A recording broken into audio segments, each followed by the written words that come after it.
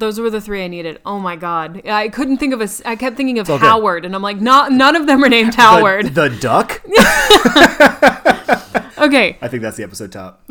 Oh my God. No, it's not. Howard the duck is the episode top. No, it's not. I'm doing it. You can't stop me. I edit this. If you want to edit the podcast, you decide what's up top. But anyway, when Michael Myers and Leatherface. Oh my God, why can't I remember my three boyfriends? Okay. That's the episode top. Oh my God. Yeah. Fuck this day, honestly. It's a dreary day in New York, kids. I'm fucking tired. It's kind of chilly. Actually, a perfect weather to marathon some horror films. So I think that's where we come in. That's about right. Yeah, I think that's who we are. Yeah. I as think that's people. probably why we have a job. Something like that, yeah. That or I'm very good at pouring whiskey. Yeah. Can't deny that. Hey, babe. Yeah, babe.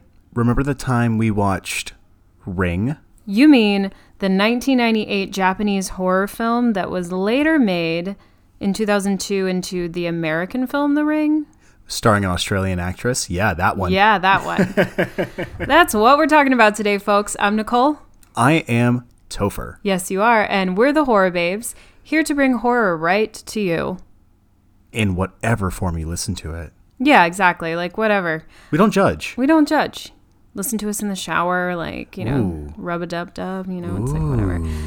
Anyway, we're going to start, obviously, with who made this thing, who was in it, who did that, and then we're going to go into plot, we're going to break it down, and then we're going to do a further analysis of this film. And, of course, we're going to talk about the American remake. Yeah, we are. We are. I don't want to. Oh, Christ. We're not signaling anything about our opinions now, are we? I've never signaled anything in my life except a turn signal when I used to drive, which I don't do anymore. Wow. Dangerous. No, I don't drive anymore. Oh, I thought you said you don't use a turn signal anymore. I was like, why did you stop? No, because the only way I'm in a car now is taking a fucking cab. Well, I'm not allowed to signal from in the back seat.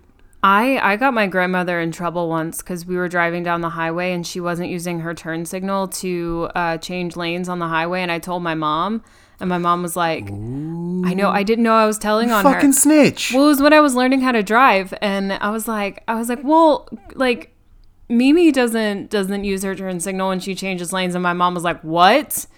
And she like had a stern conversation with her, like, you need to use your turn signal. Sorry, y'all. We have to cancel this episode because I have to take Nicole to a doctor to get some stitches for snitching. I'm sorry. I didn't God, mean to. I thought it wasn't a hard rule because my grandma wasn't doing it. Christ.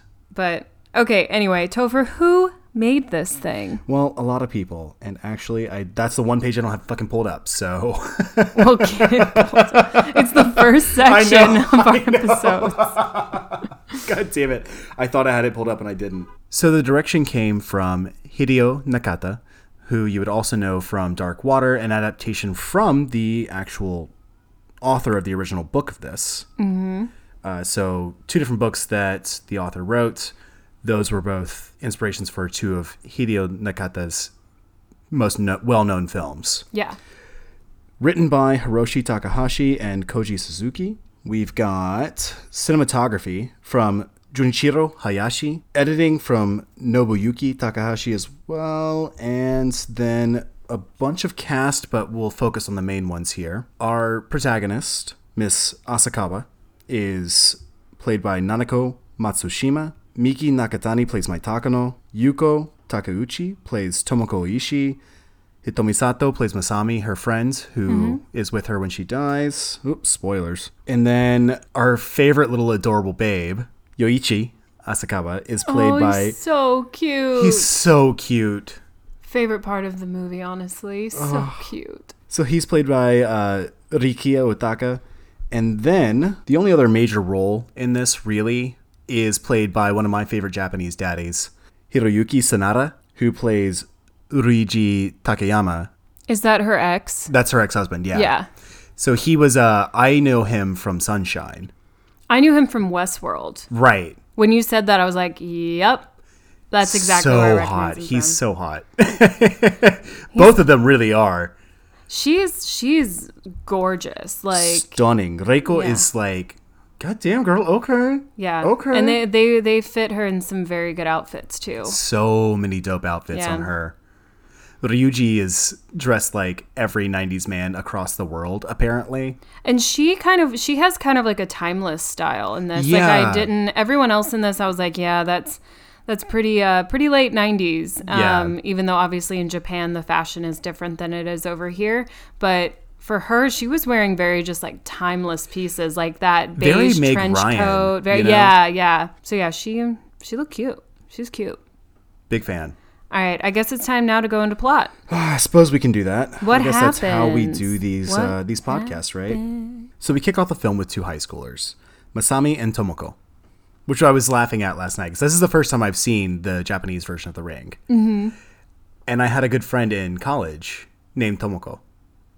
Oh, And so I was laughing so much when I was watching this, like, oh, yeah, I know that that's a popular name in Japan, but it's very funny to me to hear, like, yeah, the same name as someone who you were close to. and who looks nothing like this person, right? Right, yeah. Yeah. It's like, background information. There's 3 Tophers in the neighborhood, one being me, 2 being 2 of my very good friends. Yeah. And we all just refer to each other by the number Yeah. of ourselves. It was Exactly. like that sort of thing. Yeah, I feel you. So they're hanging out, watching some baseball, doing some homework, having a nice little, like, cute time together. Just Normal like, high school shit, you yeah, know. but Masami is telling the story about this terrifying video that people watch and they die 7 days later. And Tomoko gets so freaked out. She's like, who told you this? Was it Yuko? Was it someone else? She's like, oh, no. I just like, everybody's been talking about it. It's just like a funny, like weird, stupid story from Itsu. Turns out Tomoko did watch that tape with Yuko and their boyfriends at this cabin out in like a provincial area of Japan. Mm-hmm. And what a great opening to this film, by the way. It's really It good. really just jumps out the gate with the like, oh God. Yeah, it's It's very always good. Scream, right?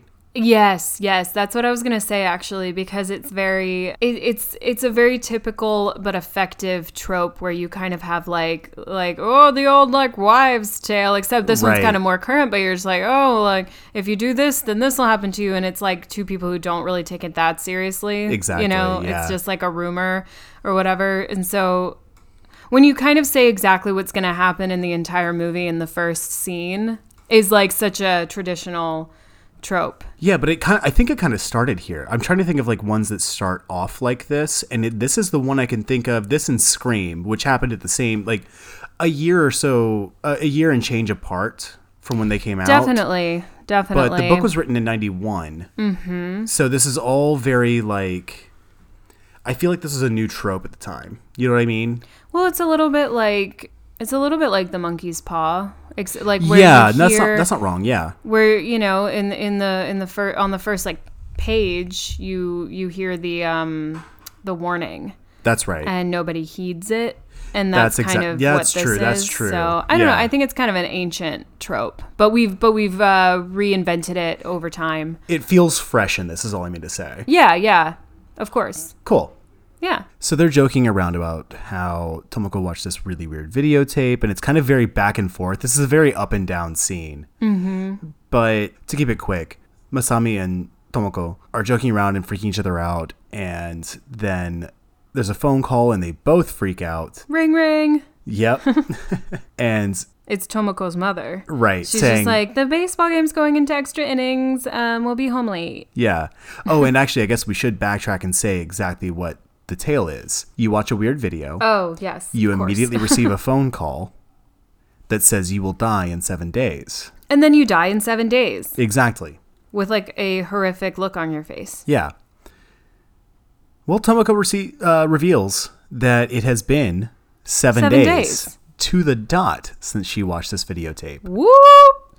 And Sleepover takes a turn. and not the fun kind.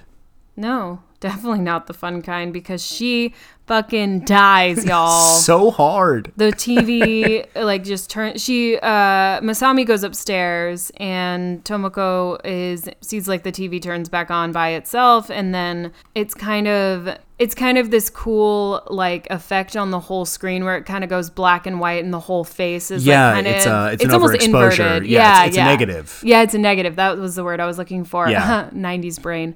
Remember those negatives we used to take to get developed? Yeah. Yeah. So then she's killed by an unseen force, and the last we see of her is her making that like scream face. She's like, her face is super distorted, and it's in like a negative coloring. Exactly. Yeah. So, yeah. Great opening. Great. Solid Love opening. it. Very Love good. It. And then we switch to the A plot, which goes for most of the rest of the film and is fine. Yeah. So her aunt, Reiko Asakawa, is a journalist. And she is interviewing these middle schoolers about this whole story of a videotape, right? Yeah. It feels kind of like a fluff piece a bit. Yeah. You know what I mean? Like daily news sort of stuff. Like it'll be played for 3 minutes on the local station at 11 o'clock. Yeah, it's not a huge investigation, we think, at this point. No one's taking it seriously. Yeah. But Reiko goes home, grabs her young son Yoichi. Oh, Yuichi. He's so precious. I love Yuichi. He's laid out his mom's funeral clothes for her. He's already dressed for the funeral. And that's when we find out that she is Tomoko's aunt.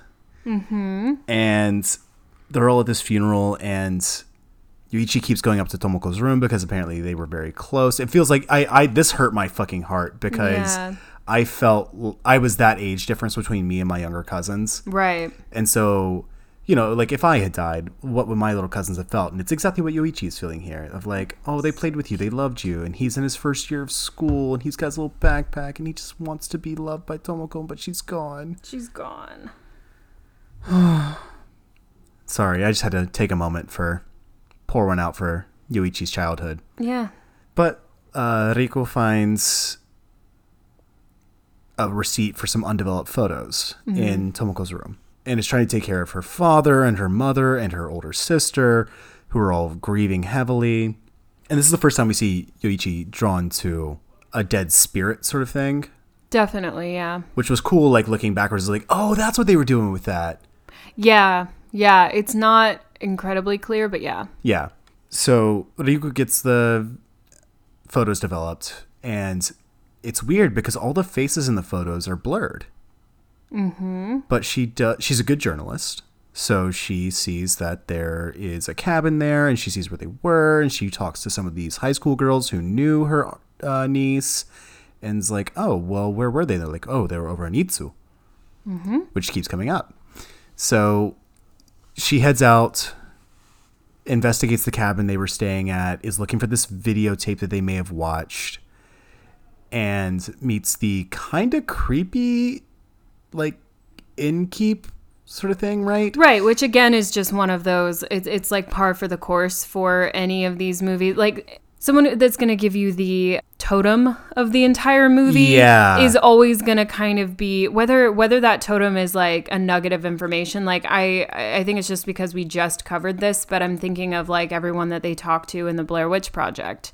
Or, I mean, with the exception of like the blonde lady with the child, she was actually put in later, like we talked about in that episode. But yeah, it's always just going to be someone who like is off-putting at the very least. If not like outwardly creepy, it's just a little bit off-putting of like they've seen some shit and they've gone a little, whether they're isolated or they've, you know, seen some shit for a while, then 100%. they're always at least a little bit off. So it feeds in perfectly to just like, you know, everyone clenching their butthole while watching this. And there's one line in particular that he says, he's like, oh, you're staying here alone? And I think it might have just been the subtitles. It could have been, yeah, that too. We are watching a translated version of this film, obviously. So some things get lost in translation, or they, you know, or they mean something a little bit different.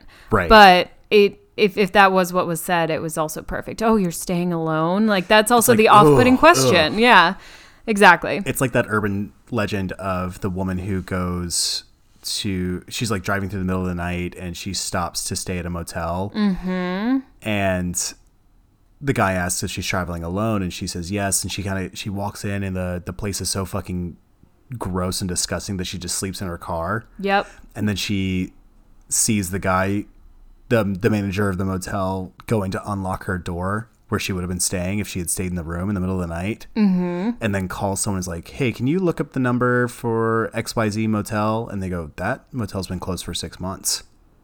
Oh, so spooky.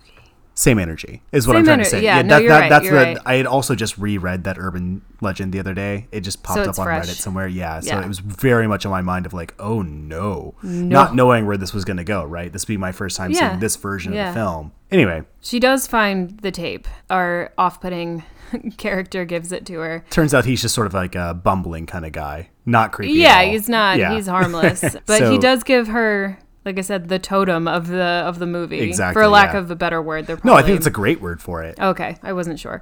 But like Inception used that word for a reason. You're using it for a reason. It's great. I love it.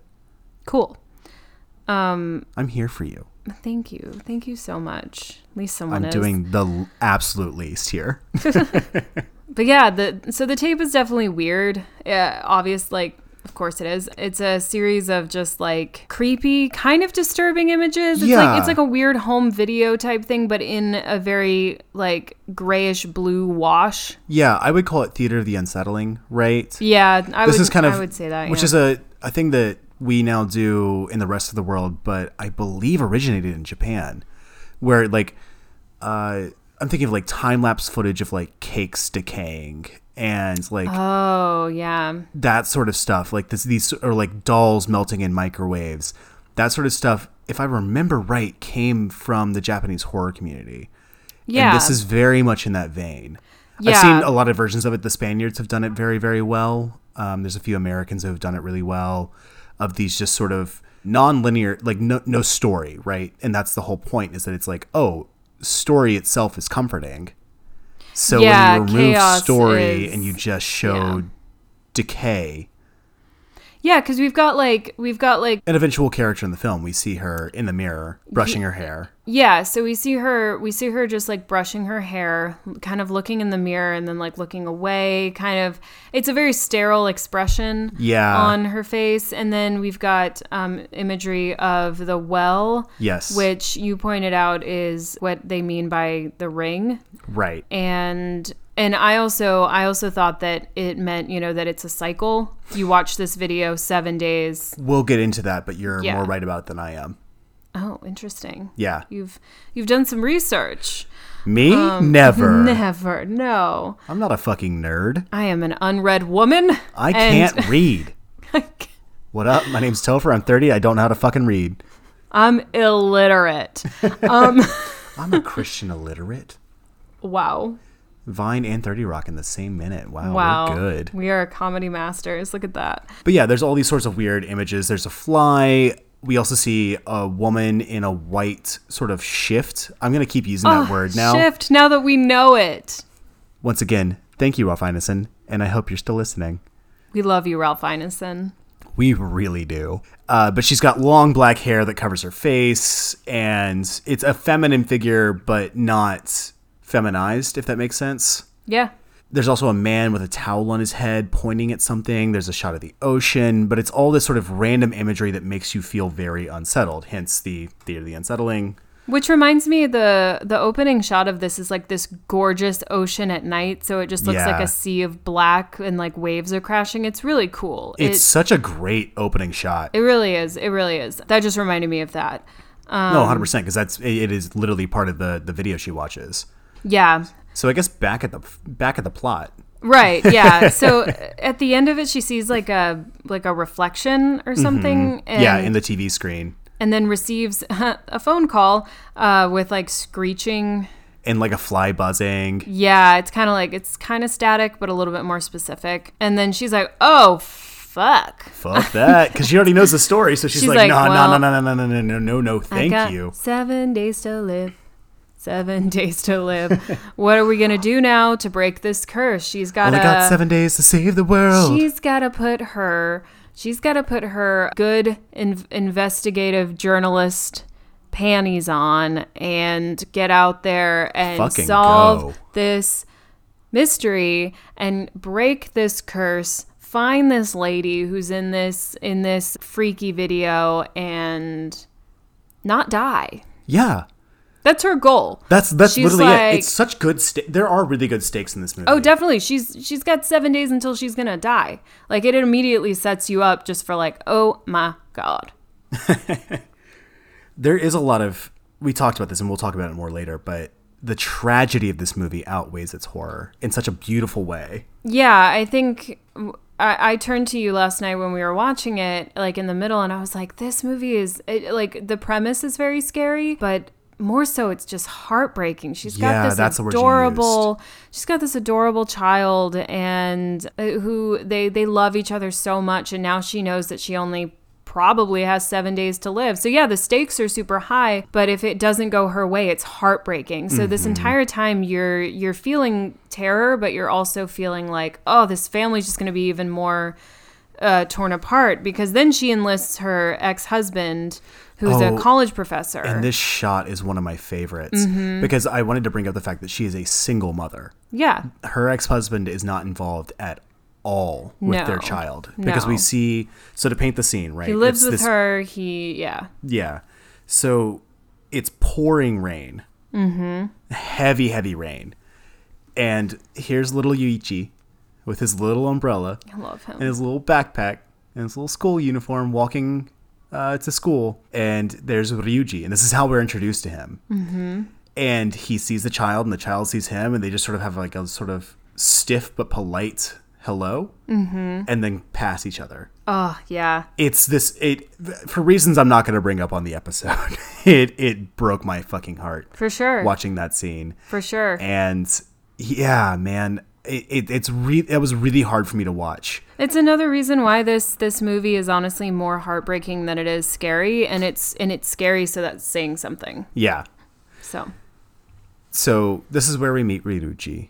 We find out that he is, in fact, Yoichi's father and Reiko's ex-husband, but she trusts him enough to bring him in on whatever's happening. So she gives him the sort of rundown of what happened. She's clearly panicked as fuck. Well, and I think the reason why he was the one she chose was that if she does die in 7 days, he has to step up. I think that's exactly right. I think there's more of a psychological thing where she's just like, because we don't know about her personal family, we other than her aunt and everything, or she's we the know her aunt sister and her dad is really all we need. But with all of the death that has surrounded them, I doubt she wants to burden them with. I would agree. You know, like, can you take care of my kid after I die? Like, no, it's her ex-husband's should step the fuck up and be a dad. Yeah.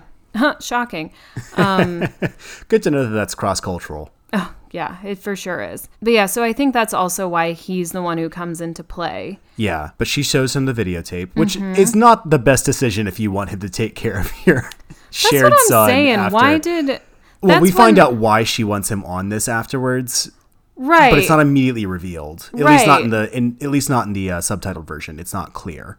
Yeah, with her showing it to him, I'm kind of like, well, maybe my idea of him stepping up as a dad unravels a little bit. Like, I think it's more that like he will feel the stakes. I think you're still right, but it's that he'll be like, "Oh no, now I have to save both of us because if we don't, that's true. Orphan child, you know." Yeah, that makes sense. So we find out that he's a college professor. He's like, "Oh, Yoichi's in school now," which shows just how connected he is to his son. Oh, God, yeah. But Reiko has him take a photo of her with a Polaroid, and she's terrified of having her photo taken. He does, and her face is blurred in the photo. And he's confused and says something about sort of like, your camera's broken. No, it ain't. It ain't that. There's fucking ghosts, bitch. Yeah. So he then watches the video. She steps outside. He comes out and goes, okay, so now I'm supposed to get a phone call? And no phone call comes. So they try to figure out the mystery a little bit more. They keep investigating. They're trying all these different leads. We find out that he's probably fucking one of his students who looks really young. Oh, yeah. I pushed that. I tried to bury that in the vault like Finn, but I couldn't do it. Ugh. It's not cute. Yeah. Because they focus on that. Like, in terms of the videography, they focus on her and her interactions and, like, the very playful way where she erases the plus sign and makes it into a minus sign. Yeah. Because he's a math professor. Mm-hmm. Oy. Yeah.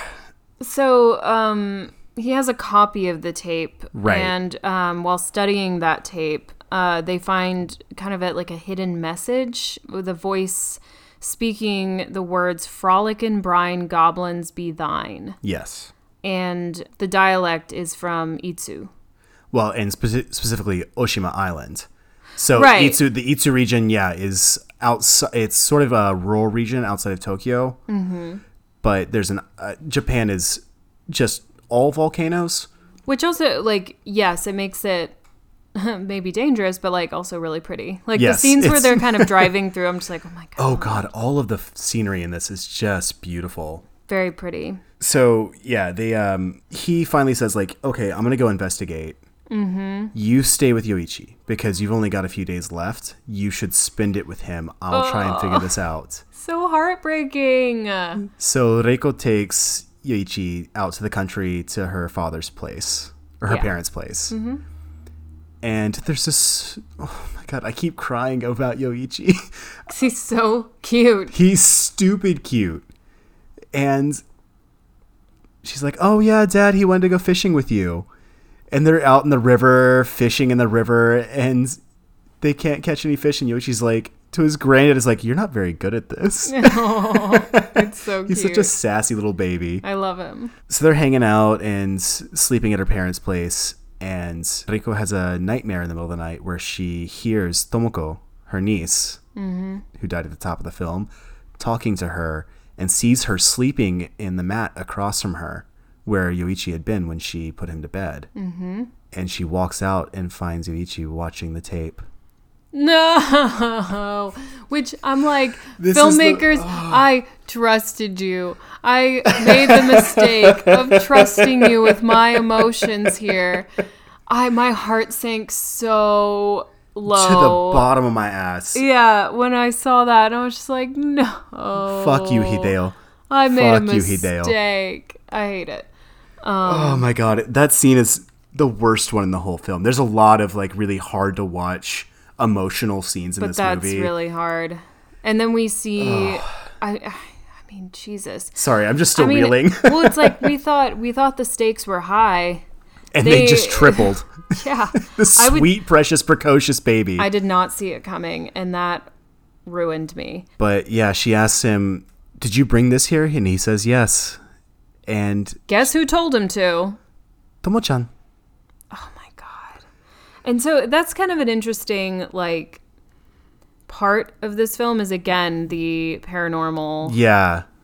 They really didn't shy away from the paranormal parts of this. Yeah, which is cool. Yeah. I like the leaning into it. So now we're doing a little more research. They sail to Oshima Island and discover the history of Shizuko Yamamura. Yes. Shizuko Yamamura. A local woman known for her psychic powers. Yeah, just like the local psychic. Yeah, every town's got one. Once again, I'll talk about this more later. There's a actual real history that's really cool. But awesome, can't wait. So they stay at an inn run by Shizuko's brother. Yeah, Takashi. Yeah. Yeah, and not 6ix9ine, the rat. Right. Speaking of snitches. So we find out that the old man exposes Shizuko to the media, hoping to make money off of her. There's this kind of flashback, whole big scene about it, which is kind of interesting. Of the media kind of goes crazy, and then we learn that she can basically will people to die through the psychic powers. Well, her daughter can, yeah. Her daughter can, yeah. So yeah, this is where we also get the reveal that Ryuji is psychic. Yeah. And can feel and see people's memories by touching them. And actually even by being in proximity to them, but they get stronger when he can actually touch the person. So we'd had this little weird dinner scene with him and Reiko where he says he's not normal. Yeah. And, looking backwards is like, oh, this all makes sense. But it was a total left fielder when it comes out that he can actually... Because he says to Takashi, he's like, I have similar powers myself. Yeah.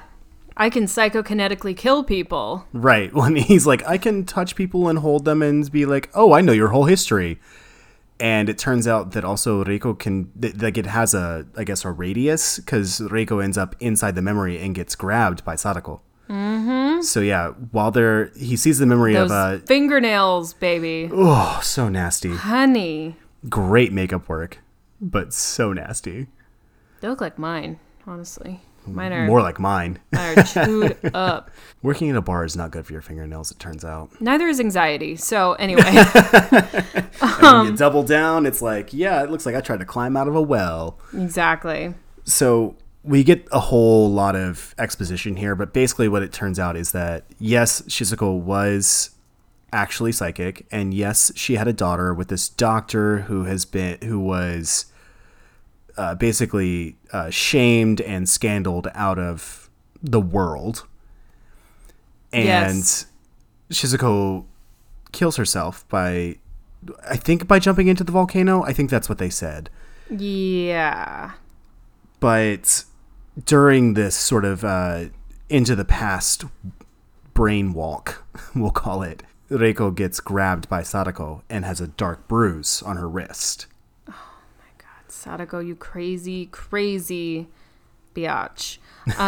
So then we learn that this tape was created to express her fury against the world, which I'm like, go off, queen. Yeah. What? Fair enough. Fair enough. Your it's father 2020. And uncle fucked over your mother. Like, yeah. Hell yeah. Yeah.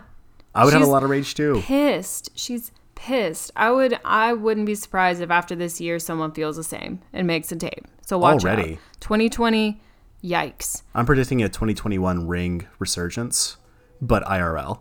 IRL. Spooky. So spooky. But yeah, you know what? Create a curse tape to express your fury against the world. Go off, queen. Like, yeah. You're pissed. I think Sadako's the hero of this film.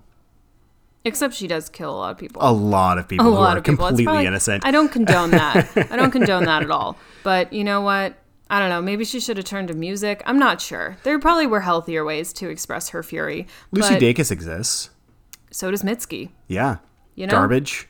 Yeah. Not that they're garbage. I meant Shirley Manson garbage. I know. La Tigra. Yeah. There are so many options. But yeah, so they end up...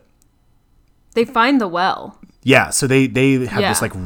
now the stakes keep getting higher and higher because the clock is running out. The clock is motherfucking ticking. And there's a giant like tsunami or some sort of tropical storm rolling in on the coast. Of course there is. You know what I mean? Let's just add it to the mood. Yeah, let's just like pilot the fuck on. Set the tone for death. So Takashi they can't find a boat to get back to the mainland. Yeah. And Takashi's like, you know what? Fuck it. Here's my redemption moment. I'm taking y'all. It's wild. So they roll over to the mainland. They're busting ass to Itsu again.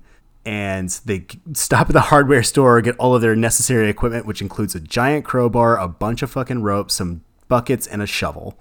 We love a hardware store moment in a horror film. It's like, what you going to do with that? Something. Like, I can't wait. Something. It's very Evil Dead, right? Like it is. Like, it is. Ryuji coming out of the hardware store with just strapped with these tools feels very Ash Williams, you know? It really does. I love that moment. I love that moment. In horror films. Like, let's make some Molotovs. Let's go. And also, you know what? In real life right now, because there's federal agents killing and capturing people in Portland and across the United States, so maybe learn how to make a Molotov cocktail. I can't technically say that on a podcast because that's technically sedition, but I might edit this out. I might not. Woo! And so... They try to find Sadako's corpse in an attempt to appease her spirit. Right. Which, that never works. Well, you know, this is also another classic trope that I love, is... For sure. You think that if the ghost, right? Yeah. Like, find the body, give it a proper burial, right? Yeah, but that's the reason why there are always sequels. Yes. Like, there could easily be Sadako's revenge, or return of Sadako, or something. Like, I don't know. Sadako fucks all y'all shits up. Part 2. Like, yeah. I think it's a temporary fix. I think she's going to get pissed again. Yeah. I don't know. She was an unhappy, unwell child. Yeah. So during all of this, we do find out that her father, Dr. Izuwa, kills her. Yeah. Bludgeoning her on the head and knocking her down a well and then covering the well up. What a bastard. What a piece of shit. So as Ryuji is going down in the well, we see Sadako's fingernails in the walls. Yeah. What is it about teeth and fingernails in horror films that are just so common and just always so scary? It's just a viscerality. Like having had both taken out of my face and fingers. You have fingernails in your face? Yeah. I'm a freak, baby. Ooh. Call me Dr. Xavier. I'm ready for the X-Men. Oh, hell yeah. No, but I've had teeth knocked out and I've had fingernails ripped out. That's and true. It's a viscerality. Yeah. It's something that a lot of people have had, you know? And they're two things that like rot and get nasty. Exactly. So I get it. And it's so stark too. I think the whiteness and the redness of both. That's true. You know what I mean? Like a white tooth or like a pale fingernail with bright red blood all over it and just does something. They're also direct accessories to two of our main senses. Exactly. So I get it. And on top of that, you also have, I think, they're also both things that run deeper than you think they do. That's true. They both have roots. And they're moments of desperation. Like you don't lose a tooth or a fingernail in a casual moment. True. Good point. Very good point. So I think that's really what they speak to a lot of times is that like losing a tooth is like a moment of like a fight or something like that. Yeah. And losing fingernails is like it always comes like with being dragged. You're trying to scrape your way out of something. Yeah. Your fingernails don't come into play because we are not clawed predators. Or in like the Saw movies where they like slowly rip the fingernails off. Ugh. Yeah. Okay. Sorry, my stomach's turned. Yeah. So anyway, they're desperately trying to get this water out so they can find Sadako's corpse. Which they're going so slow, guys. They're like... In Reiko's defense, she is skinny as a fucking rail. Well, it's just really funny because I was like, that's going to take you forever. When she pulled out that bucket, I was like... Y'all needed at least 3 people for this job. You went to the hardware store. Can you get like a vacuum? Like, suck that water out. Oof, I don't know. But that's so nasty. There's so much body. Okay, so background. Yesterday, I pulled 2 dead rats out of my friend's window, which is a garden level apartment and has so much water in the well where his window goes. And I did that right before watching this movie. So all I could think of during the scene is just like, oh, that's just all maggots down there. That's all just bloated body water. And it's been 50 years since she died. Yeah. 40 years since she died, whatever it was. It probably only had been 50 hours since that rat died down there. Yeah, and it was already nasty. The water I was pulling those rats out of was black with their guts. And so I'm just trying to say, no thank you on siphoning the water out of that. I have siphoned gas and it's already bad enough. I'm not doing that. Well, it's also it was really funny though because her ex-husband is like pretending like he's doing all this work and he's like, oh, he's like exhausted and stuff and I was like, bro, she's literally like down there like. What was it I said last night? Leave it to a man to act like he's doing the most when he's doing the least. Right? He's like, oh, so exhausted. And I get that like he is psychic, so he's feeling the psychic energy of this like moment in time. But also she is this like beanpole of a human having to haul water up out of a deep well. Like all you did was climb down, homie. It was funny. Go faster. I can't. It's been hours. I'm exhausted. They did that for 4 hours, by the way. Oh. I looked at her watch. Her watch says 3:00 when she checks it the first time. Yeah. So she was hauling water for almost 4 hours before he says like, oh no, you're exhausted. I'll come up. It's okay. Well, and then literally like minutes before her time runs out, we get Sadako's body. Yeah, so she's searching around. Yeah, so she's like, of course, we're like down to the wire. We're down to the wire, and like the bruise disappears, and like all of this stuff, and we think like maybe the curse has been broken. But we all know. I just want to talk about the shot real quick. Oh, yeah. And the creature feature makeup here. Creature feature. So she's searching around for Sadako's body, just desperately trying to find any remains that she can. Trying to appease this ghost. And she comes up with this wad of black hair. Oh, God, yeah. I remember I, like, screamed, like, is that hair? Oh. And then she searches around and she pulls up more and she finally pulls up this whole corpse. And it's just a wad of black hair at first. And then she parts it from the middle of the skull down the sides. And it's just bones. And the eyes are just oozing as Nicole chugs from a bottle of whiskey. Because that's the exact right reaction to that moment. But yeah, the eyes are just goozing that goop. Goozing that goop? Yeah. Goozing that goop. Goozing that goop. Wait for Nicole's new trap album. It's going to be terrible. Yeah, it sounds really nasty. I'll never live up to WAP. Like, I'm not trying to either. None of us I'm will. not trying to. I love that song. Anaconda Who? Oh my god. I'll support all of it. I love it. Fair. No comparisons. Let's just put them all let's put all those pussies on a pedestal. I love a song about consensual sex, and that's all I'm going to say about it. Big mood. Same. So, now Reiko gets out of the well. Ryuji's like, it's 7:10. It's past the time. You survived. It's amazing. And then there's cops and ambulances and yada, yada, yada. They go home. Everything's fine. Who called the cops? Somebody. Also, don't call the cops. It's just so, that's another thing. At the end of every, like, horror film, when, like, it's out in the middle of fucking nowhere, somehow at the very, very, very, very end, like, cops and ambulances and fire trucks show up, and you're like, who called y'all? We're in the middle of nowhere with two protagonists that we have been watching the whole time. Yeah. Who the fuck called you? There is at least a cut. I give them that. At least there's a cut. I'm kind of more so talking about, like, just other films. Yeah. Where I'm just like, who called you? But also, once again, they're useless in this film. What the fuck did they do? Nothing. A journalist and a math professor figure this out, and the cops never even fucking bothered. Also, the official stance of Horror Babes is ACAB. So, now we're in the next day, and Reiko's having a great time. She's like, "Oh, I'm so happy." I mean, yeah, okay. she's like, "I fucking survived this deadly new curse." lease on life. And Ryuji's trying to finish up his deadline. There's this really cute line between the two of them. He's like, you go home, get some rest. I've got to meet a deadline. And he gives that smirk. Mm-hmm. God, sorry. He's so handsome. He's so handsome. So it's early morning. He's working on this essay. He's writing some cool, like, math shit. And he gets that moment with the chalkboard where he sees that his PYT that he's been... maybe not stupen. PYT, yes. Has changed it, and he laughs and he thinks it's himself, and he goes, "Oh, you idiot!" And suddenly the TV's on, and Sadako crawls out of the well, and Sadako crawls out of the TV. I told y'all.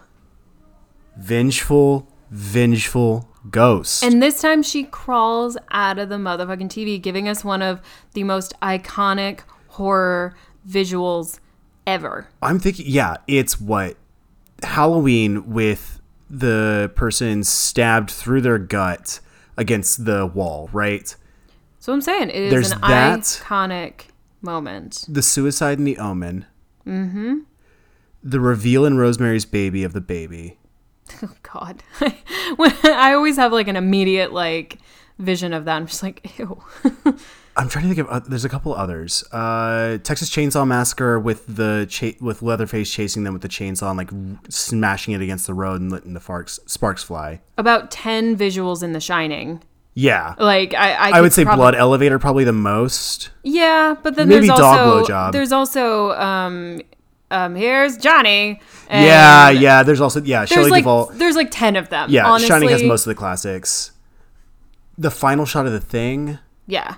I'm trying to think of one in Alien, actually. Chestburster in Alien. Yes, I was about to say, yeah. But I would put this up there with all of those, right? Yeah, that's what I'm saying. I think this is 100% one of the most iconic. And speaking of Japanese film, the hand on the back of the head in The Grudge. Oh, yeah. Ugh. Yeah. I like Eventually to we forget will that. cover Ju-on, but I have to watch it again, and I don't want to watch it again because I don't sleep for a couple days after I watch it. Very scary. God, sorry, I'm just lost in The Grudge right now. So he dies. Oh, And- so hard. Dies He harder did. than Alan Rickman in Die Hard Yes. He dies the hardest. with a freaked out elastic face scream. Yeah, and our poor girl hears. Oh, we get the negative shot of here again too. We do. It comes back. So homegirl hears his terrifying last minutes over the phone, and realizes like, I'm the only one free from the curse. And then we remember, oh shit, Yoichi. Yep. So she's freaking out trying to figure out what happened, right? Like she keeps repeating, what did I do different that you didn't do? We watched the same tape. What did I do different that you didn't do? And she sees Luigi's ghost with the towel over his head, just like in the video, pointing just like in the video at her purse. And that's when she finds the copy. It's because she spread the news. Yep. She's on Sadako's side in certain respects. It's not an enemy of my enemy is my friend sort of thing, but it's like, I don't know. It's hard to call this what it is, but it's basically those chain emails back in the day, right? Oh Send my this god! to 10 people, or you'll die at midnight tonight. Yep. Yeah. So, or even better, send this to 10 people. Your crush will hate you forever. No, I'll die. Not Emily. So. Is this why she said no? This is why she just want to. Yes. So, oh god, the odds were weird. Weird. So she just like grabs her shit, runs to her car, and is booking it out back to her granddad's house, or to her dad's house, to pick up her son, ostensibly. But she calls her father and says, "Hey, Dad, I have a favor to ask. It's for Yoichi." Yeah. And that's when the credits go, and we get this bomb fucking 90s techno song to end it. It is club as fuck. I'm dropping ecstasy. I've got a mesh shirt on. I'm dancing. It made me laugh. I was like, what? I was like, this is so out of place For like so many great horror movie ending themes. I was like, okay. Yeah. Like I'm thinking like Us's end theme is so good with those like vocals. Yeah. Or Rosemary's Baby with the sort of weird chanting. And this is just like, fucking dance your ass off, baby. The world could end tomorrow. You could see a weird video and die in a week. It's true. So yeah. And that's the end of the movie. That is exactly how it ends. Yeah, so this movie is definitely, in my opinion, better than the American remake. It's still... Oh my god, by leagues and miles and leaps and bounds. Yeah, it's still a little slow for my taste. Yeah, but we cut a half of that movie out. Yeah, it's a slow burn, but... And like I said, I would say that it's more heartbreaking than scary, but... Yeah, it's on the... We just talked about this with Pet Sematary, that it is... Yeah. The tragedy is more present than the horror. And the original author has been compared to Stephen King, which makes sense. I would agree with that comparison for sure. I guess I'll start and say what I think is probably the most interesting thing about this movie is the play on, because the point of when you make a horror film or a horror story or anything like that is you're playing on some sort of fear Yes. that the viewer has. And something that always makes us feel safe is telling yourself it's just a movie. It's just a movie. Yeah. It's just a movie. Oh, wow. I hadn't even thought about the meta narrative of this. I'm so yeah, excited to hear you talk about this. Please go in. It's very meta when I was like thinking about it. So it's playing on this fear that it's not just a movie, especially in the end when we get the iconic scene of her coming out of the screen. That glass is not saving you anymore. Yeah. It's not a hard membrane anymore. It's semi-permeable. Yeah. Oof. Sadako is just like, bitch, I'm coming out. And just like, fuck you up. So we can't really hide behind that anymore. And I think that yeah, you can still say like this is just a movie, but when it kind of breaks that fourth wall, and that fourth wall is the glass screen that's keeping you protected, it's scary. And that's what leads us to the scariest part of the whole movie. And what's interesting is that horror films will always have to adapt to the technology that is being created. Definitely. Horror has been around for centuries and centuries and centuries. You can go back even before Edgar Probably Allan Poe. dawn of humanity. I mean, Mary Shelley is the one who created what we now call the horror genre. Yeah. But this shit has existed since humans have existed. Exactly. So We love everyone's being spooked. everyone's told stories by the campfire, right? Yeah. All you From need mammoth is leg to vegan hot dogs. exactly. It's been that. campfire Mm-hmm. stories, yeah. So horror has had to adapt and will continue to have to adapt to the new technologies. Like I've talked about this before, you can't, unless you're doing kind of like a period piece, you can't just omit cell phones. Yeah. They and are they a have them part. in this film too. Yeah, they're a part of our life, so they have to work around that. There's obviously been a lot of play on, like losing cell service or losing battery and Death. being in the middle of nowhere, or, like just phones dying. That's a way that people have worked around it. But this is a good idea where someone used a piece of technology to their advantage. Yeah. They said, what if what's on the other side of this came to life and you had no idea? As someone who really likes to, who's obviously a big fan of horror, like You? think if you just went to your local Blockbuster and you were like, oh, I've never heard of this one before. This wasn't in theaters, blah, blah, blah, but like it looks pretty dope. And then you rent this VHS. We're back in the 90s, folks. You rent this VHS and you watch it, and then all of a sudden you're cursed and you die in 7 days. You know what I mean?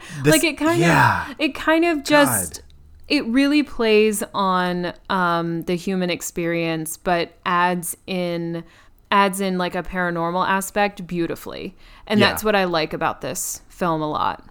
I think that's awesome. And I agree with you that like this is such a beautiful use of relatively modern technology at the time. Exactly. Fucking with you. Mm-hmm. You can't even trust the things you would use to help you. Not that you would use a VCR to help you unless you're like chucking it at Michael Myers' head. Yeah. But Those things are heavy. Yeah. Oh, I remember. Them shits is heavy. Yeah. But yeah, I love that it is, and because that's what a lot of critics said at the time too. They're like, oh, this is Japan's like struggle with modernity. So the most recent iteration of the story was called Sadako 3D. Came out, I think, last year. Oh, shit. Or like within the last couple of years. Oh, of course they capitalized on that. Yeah. That's smart. Right? So the premise of that one is that she's now on the internet. Oh, tight. So it's a YouTube video now.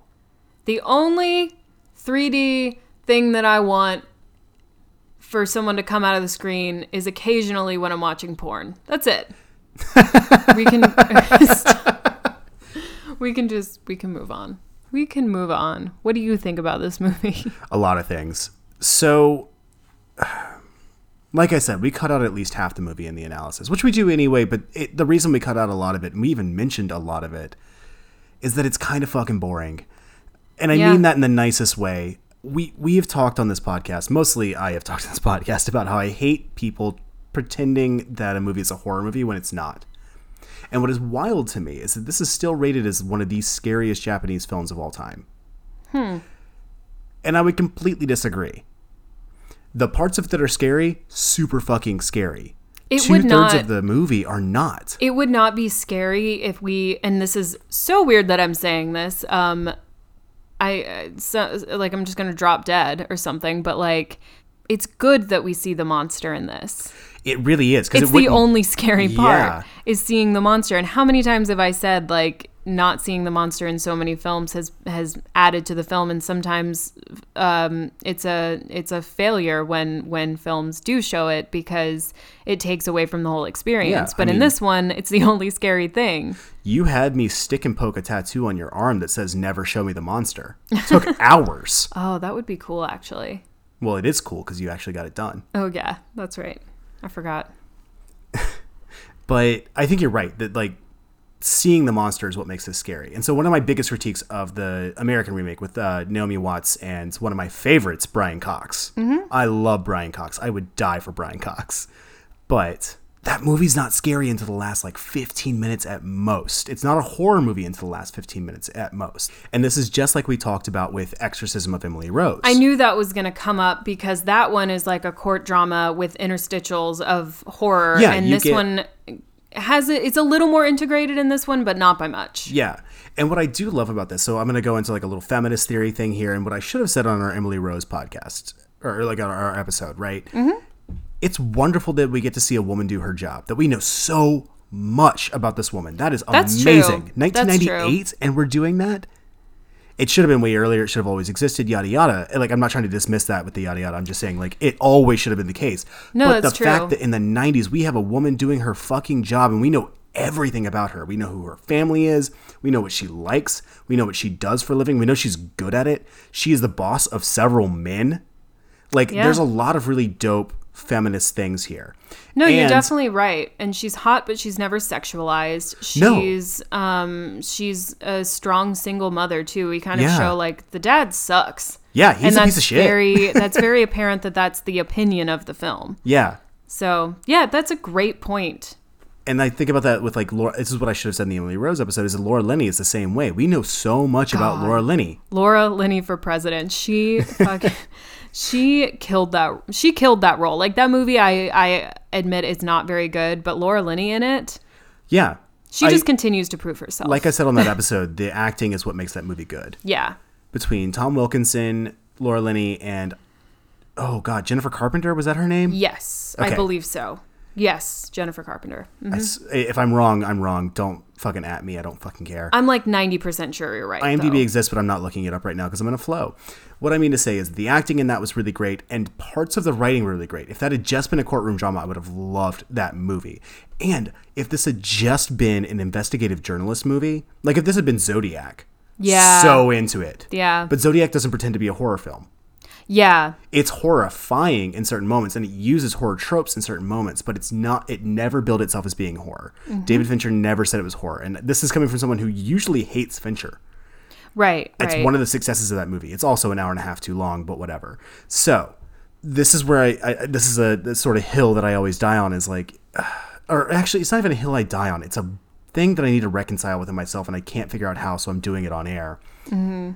How do you justify genre switches in horror films, which are a staple of horror films, and explorations of genre, which is good filmmaking, or at least innovative filmmaking, but have it all be under this umbrella of horror? Emily Rose is horror. Ring is horror. The Ring is horror. Those are all horror movies. I'm not taking them out of the big tent, right?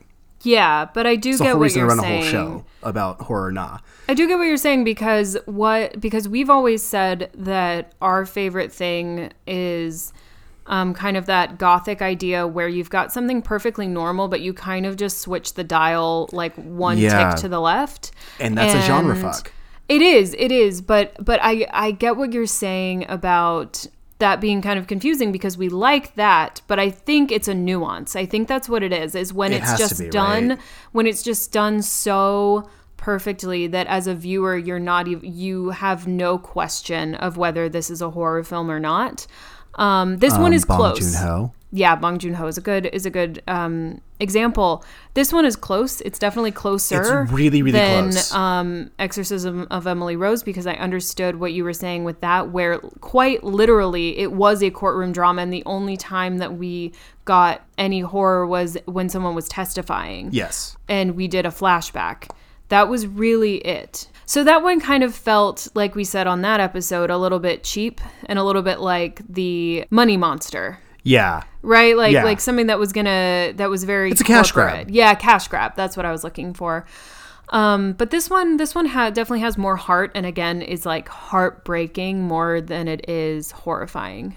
Yeah, and I think But that's kind of that could be a subgenre of like horrifying. Exactly, yes. Heartbroken and horrified are not necessarily like an antithesis. of Again, each and other. I can't say shit here because all I do is try to write heartbreaking horror. It's what I like writing, and all of my horror, like my mom will read my horror stories occasionally, like the shorts that I write. And the last time I sent her one, she told me to fuck myself because it was too She sad. was sad, yeah. Yeah. and- Actually, you read it on for one of our episodes. I'm gonna plug myself here real quick, but yeah, go you listen guys, you guys to- can go listen to it. yeah, No Words in Broad Daylight. yep. And it's a very, very sad thing that's supposed to be horrifying. And I don't write things that aren't sad and horrifying, but I play with those tropes. Yeah. If you were to make a movie out of any of these, I'd be saying the same shit about my own work, is what I want to try and say here. I'm not being like For sure. inconsistent. I'm saying that, like, yeah, I write very, very sad horror. For sure. And that's why, I mean, that's why we get into all of these different subgenres and we try to cover a lot of them, because Yeah. some are just so heartbreaking and horrifying. And then you've got Sleepaway Camp and Evil Dead and, you know, the campy stuff. You've got Or Halloween. romps, yeah. You've got, you've got Tucker and Dale versus Evil, the more God on the bless. comedy side. You've got, you know, House of the Cabin Devil. in the Woods. You've got House of the, you've got all these different subgenres. So it's definitely a portion of horror because you can feel horrified and deeply upset about something, and that just kind of Absolutely. intensifies it. And I do think that this movie uses that extremely well. I would agree with that. I think, yeah, it's the heartbreaking nature of this film that brings the horror as much as the actual horror elements of it, the traditionally considered horror elements of it. Yeah. So while most of the film is not a horror film, I'm happy with the parts that aren't. Like, they're good. They just feel, it's not even, incongruous is not the right word. Like, they are not inconsistent or whatever. It's just that I wish it had been a little more horror and a little less investigative journalism. Yeah, I don't disagree with you there. I think that I think that's right. Yeah, because I think that's, and what I was getting at with my own work is that most of my work, the sadness is underneath and comes out. In your work, the sadness is in the circumstance. Yeah. And then horrifying things happen to these people who are in unfortunate circumstances already. Right, which is, but the horror is the focus of it. Yeah, And a lot of that was exactly. the constraints I was writing under. Like when I was writing a lot for No Sleep, it was, you have to have it be mostly horror. Mostly horror, yeah, which is And so, good. I like it in that taught me a way direction. to write this. And that's what I'm trying to say is not that my own work is better. I clearly haven't made, I mean, this is the most profitable horror movie ever in Japan. I believe it. They've made millions of dollars hand over fist. But I'm not trying to like say that like I'm better than this. I'm just trying to point out the like, this is what I'm looking for when I look for sad horror. Yeah. There's a reason I write the way that I do, and it's because it's what I want to see. And so when I see tragic horror that's mostly tragedy and a little bit horror, I'm like, you got the ratio wrong, guys. Yeah, and we're not here to blow smoke up every film's ass. We're here No. to talk about it and say like this is great, but how could it have been different or better? It's a beautifully shot movie. I don't have a I was lot gonna to say go that. into There's- on yeah. shots. Like we talked about the shots I wanted to talk about, really. Oh, actually, we didn't talk about the shot when she finds Yuichi. Oh, yeah. That one is shot in a really dope thirds shot because she's been on the phone on the right hand side of the screen earlier in Yeah. that scene, and then she comes in on the left side of the screen where Yoichi is sitting in front of the TV, and you don't see the TV. Yeah. You see him in front of it, and the glow off of it on his face, and that is a fucking great shot. Agreed. But I don't have a lot to say about the cinematography other than like it's stunning. Yeah. But I like in agree. terms of like meaningful shots, there's not a lot that I haven't already mentioned. Yeah. But yeah, I really wanted to talk about like the history of this and all of that, and like get into the genre-ness of it. Because actually a good friend of ours, Pete, who has not been on the podcast but I work with, is a huge movie buff as well. And he and I were talking about character study versus tone poem versus plot-driven movies, right? Yes. And I was saying that like this is a great character study movie. The horror aspects need work, but there's ways to do horror character studies. Well, and a good a testament to that is how much you feel for these characters. Yeah. And that's why it's so heartbreaking, is that you automatically they've earned your heartbreak for them. Yeah. Because you know their family, you know everything about them, you know some of the trials and tribulations they've been through already, you know all these Definitely. things, and that is like that's my shit. Like Yeah. that's, you know, that's the one complaint I will often have with like horror films is like, I didn't care about any of these people. I'm pissed. Like, Oh, we've got you on wax saying that 1,000 times. exactly. So I think that's why I keep making the comment that this movie is so heartbreaking, because they really allow you to care about these people. Yeah. And so my counterpoint to him was Us. Yeah. As in That's the only 2019 one. Jordan Peele's Us. Actually, Get Out too. Both of those are character studies that you never don't feel horrified during. Yes. Except for the yes. parts where you're laughing, because he's also an amazing comedian. Yes. But he's a master of horror in that he gives you these character studies, and they're not a tone poem. They are truly like actors' films, character study films that you could put into any genre and win 1,000 Oscars for. But unfortunately, he was in horror, and so he won like none, which is garbage. And Complete garbage. I also think that Bong Joon-ho falls in this. I think he's really, really good Yeah. at character studies because you know so much about every single one of his characters. There's no one who is unexplored, Yeah, especially but you never don't feel the horror until you're laughing. especially in The Host. I will say Yeah. that one is also extremely, that one kind of has everything that you want. I know that everyone talks about Parasite, and I love Parasite, but with The Host, you've got heartbreak, you've got comedy, and you've got horror, obviously. That one is really has sort of like a nuance, is very nuanced. Yeah. It's his most genre-bending movie. It's And also it's- his most famous, and it's also, it's I think, his fucking cool. best. I like Parasite's so fucking good, but like if I'm asking for a horror movie, The Host is so fucking good. It is really good. It I'd watch felt- it again right now. Yeah, let's do it. It's fucking raining in New York. I don't got shit else to do. Exactly. So the last couple things I want to do on this, we're kind of running a little bit. We're not long yet, but we'll be long soon. So there's some fun little facts about this. So I mentioned Sadako 3D earlier, right? Mm-hmm. When it was released in Japan, the country apparently just had like this really strange marketing campaign Yeah. for this across Japan. So there were hundreds of Sadakos everywhere in Tokyo, just like hanging out. And like there was a giant one driving around on top of a car, like a Sadako float, as well as them just like on random street corners, like Iron Man or the Naked Cowboy in Times Square. Right. Not only that, she threw out the first pitch at a baseball game, What? which I'm just like, what? How? That's hilarious.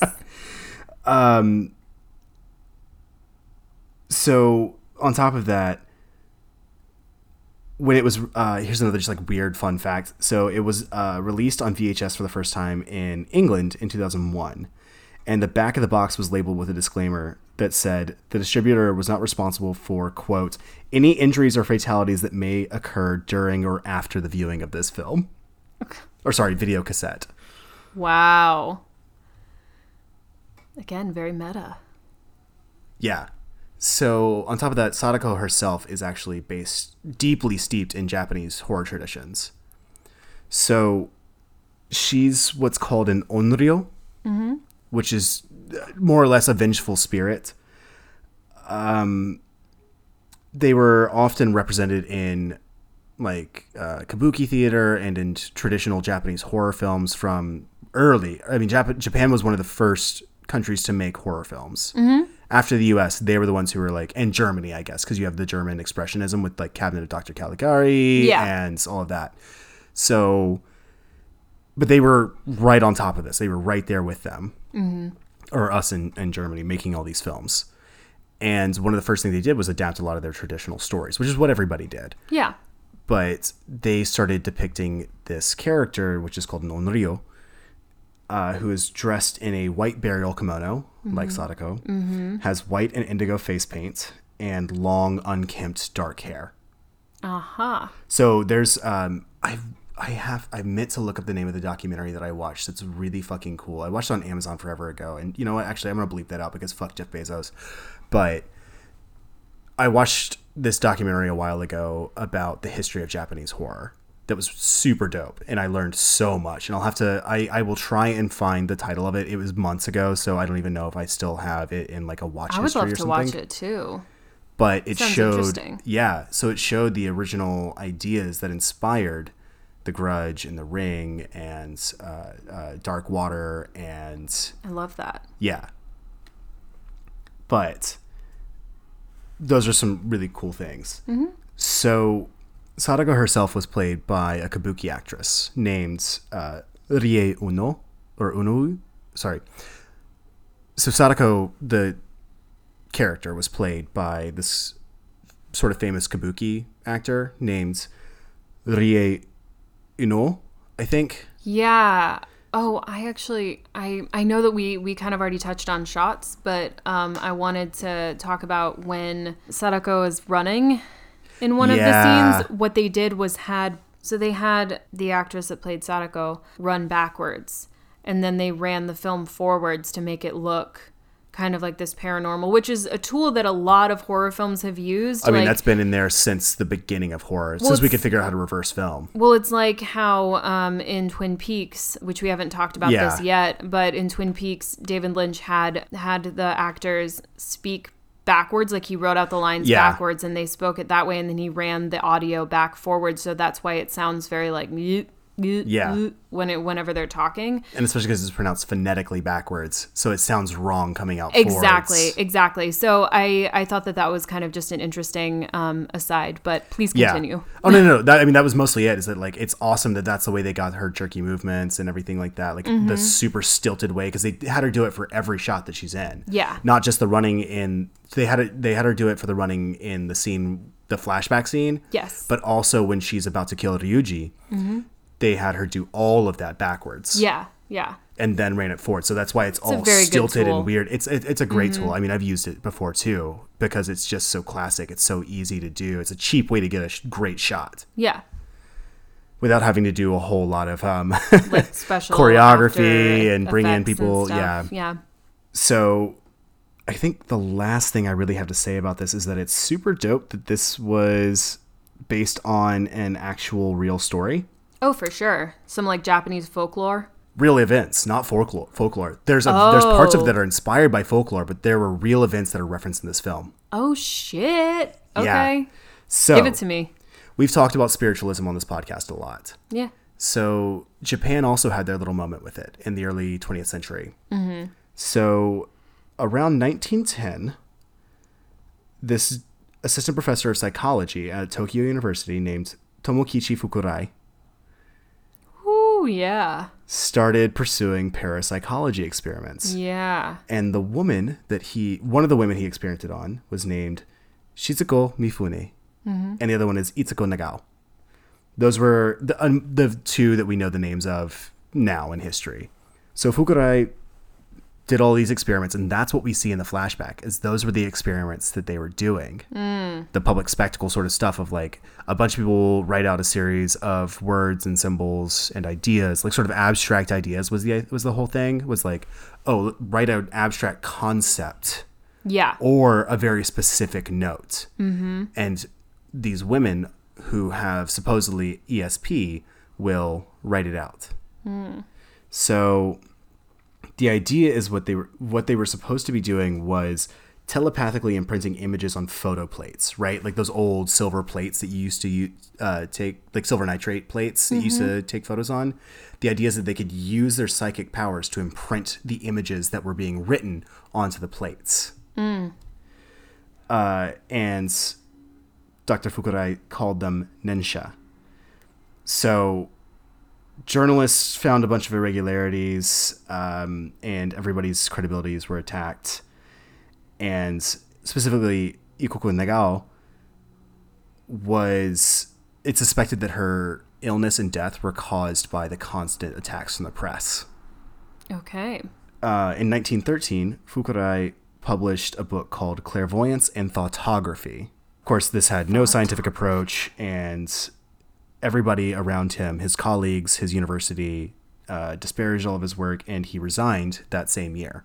Obviously, that's parallel to what happens in the film. So this field was called thoughtography. It's a branch of spiritualism. It's also been called projected thermography, which is the one I think they use. Yeah, it's the one they use in the 2002 version of The Ring. the American remake. Yeah. It's also been called psychic photography, which is the one I'd heard before. Yeah. Nengraphy, and then, nensha is the Japanese word for it. But the idea is that you can burn images from your mind onto physical substances through psychic means. So since 1913, thoughtography has been like an English word for this. And that's what was the inspiration for this, was those two women. So they took the name Shizuko. Oh, I see. I see where from this one is of these going. women who was involved in these experiments in the early 20th century. Mm-hmm. Cool. Yeah, right? That's an interesting bit of knowledge. I had no idea that this was nice and freaky. Yeah, nice and freaky. We love it. We love it. So the actual last thing I want to say about this is that since last week we were talking about Pet Sematary and its failures as an adaptation. Yes. I want to talk about the successes of this adaptation. Very briefly, it's not going to take me long, and I think you're a part of this too, so it's not just me, it's us. So I do want to, I'm going to cut that again. Since last week we were talking about Pet Sematary and its failures as an adaptation. Yeah. This is an adaptation of a book that came out about 7 or 8 years before it was released, which is just like Pet Sematary was. And so I want to talk about the successes of this. And I think it's not going to take that long. You and I can probably knock that out pretty quickly. Just to throw a little more, I want to throw some actual praise on this as an adaptation, because I think that's one of my favorite things about it. Yeah, I actually didn't know that it was based on a book until we saw the credits last night. I had no idea. And I think that where this is successful is it brought those words to life in a better way. And I think that even though it is a slow burn and a lot happens, I believe that the screenplay was adapted very well. And I would agree, yeah. The story, it was clearly, or it was most likely, I have not read the book, full disclosure, it was most likely re-storyboarded. That's what it feels like. I think that's exactly right. As opposed to just taking like a book that works really well on its own and really just redoing it to where it makes the most sense in movie form. Yeah. And I think that's something that we didn't say explicitly during our previous episodes about adaptations, but it's something we should say now. I think I thank you so much for putting it that way. That's a great way of putting it. Love you. Thank you. You're amazing at so this. Much. Re-storyboarding. I think you need to reevaluate what the beats of a story are when it comes to an adaptation. We've danced around it saying it that explicitly, but that's the thing I want to say about adaptations, where this succeeds so well. Yeah. Nothing feels extraneous, you know? My issues with it as a movie are different from my issues with it as an adaptation. In that I basically don't have issues with it as an adaptation. I don't need any more story than we got. We got a lot of story for 95 minutes. We got a lot of fucking story. Yeah. But none of it feels like it's shoehorned in, right? I agree. It all feels like it's meant to be there in a very movie sense, not in a ticking off boxes, as I said in the Pet Sematary episode, of pleasing the fanboys. Yeah, because that was really where Pet Sematary failed, I think. Yeah. And this one, yeah, it felt like its own entity. It felt like the reason I knew it or didn't know that it was a book beforehand was probably because I didn't suspect it. It felt like a script, not a book. Exactly. And Pet Sematary feels like you're just watching a book, which is not necessarily a good thing. No. So yeah. I think that's most of what I had to say about it, but I think that was just sort of something I wanted to express and get out. For sure. It's a very good adaptation of a book. I am actually curious to maybe read the book. I would be too, because I think that the story itself, it's the same thing I said about Pet Sematary. I think reading it would be a lot fucking scarier than watching it. Exactly. Letting the mind wander and diving into these sorts of... Creating it yourself. Yeah. Creating the... horrifying visuals, because my horrifying visual is probably going to be way different than yours. Yeah. But they did a really great job of kind of making one that's pretty universally scary. Yes. So even though that's something that we don't have a point of reference for a Sadako type character in the States. We don't. Other than seeing them in adaptations of Japanese horror. Yes, precisely. And I think that's really fucking dope. I think it's so interesting. That's the last nice thing I'm going to say about this movie before we sign off is how fucking great is that character design? Again, iconic. It became such. It inspired someone in our Western culture to like go and make a full thing about it, which still this one is better. The Japanese one is better. But yeah, it clearly was a scary enough visual to get someone to take it and run with it. Yeah. And it's still rated in Japan as the scariest Japanese movie of all time, which I completely disagree with. Again, Grudge is scarier. I agree. Suicide Pact, I think is what it was called in the translation. Maybe. Then there's the thing that Hunger Games ripped off. Battle Royale. Oh, yeah. Battle Royale is way freakier. Yeah. Not to mention all of the other Japanese films I've seen that have scared the ever-loving shit out of me. Yeah. But yeah, I think the design of Sadako is so iconic and so big that even I was watching an episode of Community recently, one of their Halloween episodes. And here's a quick aside, I'm always a fan of when a very hot actor chooses to do stuff that makes them not hot. Right. So Alison Brie dresses up as Sadako. And the whole joke is that she's supposed to be a ring girl, and one of them is dressed up as a boxer. It's like, I want you to be a ring girl, and she comes in, and they actually used in the episode, because Dan Harmon's a fucking nerd, they used the same technique. They had Alison Brie walk backwards and then reverse the footage. Nice. So it was a nice, like, super dope reference. Yeah, I mean, homage. when you get a character in a horror film that's like an instantly iconic, like you've got. Okay, so Sadako is right up there with Leatherface, Michael Myers, and Freddy Krueger with like the iconic look. You can't mistake her for anything else. Exactly. So you've always got that going for you. Yeah. And again, like you were saying about Community, how many people have dressed up as the four that I just mentioned for Halloween, for, like it's completely iconic. I have a sweater that I bought that I just thought was like, oh, this looks cute. And then everybody started calling me Freddy Krueger when I wore it. It does look like it's almost exact. By accident. It's almost exact. It's not my fault. I'm colorblind. It's true. You might have thought it was a different color, but I thought it was red and black. It looks exactly like Freddy Krueger.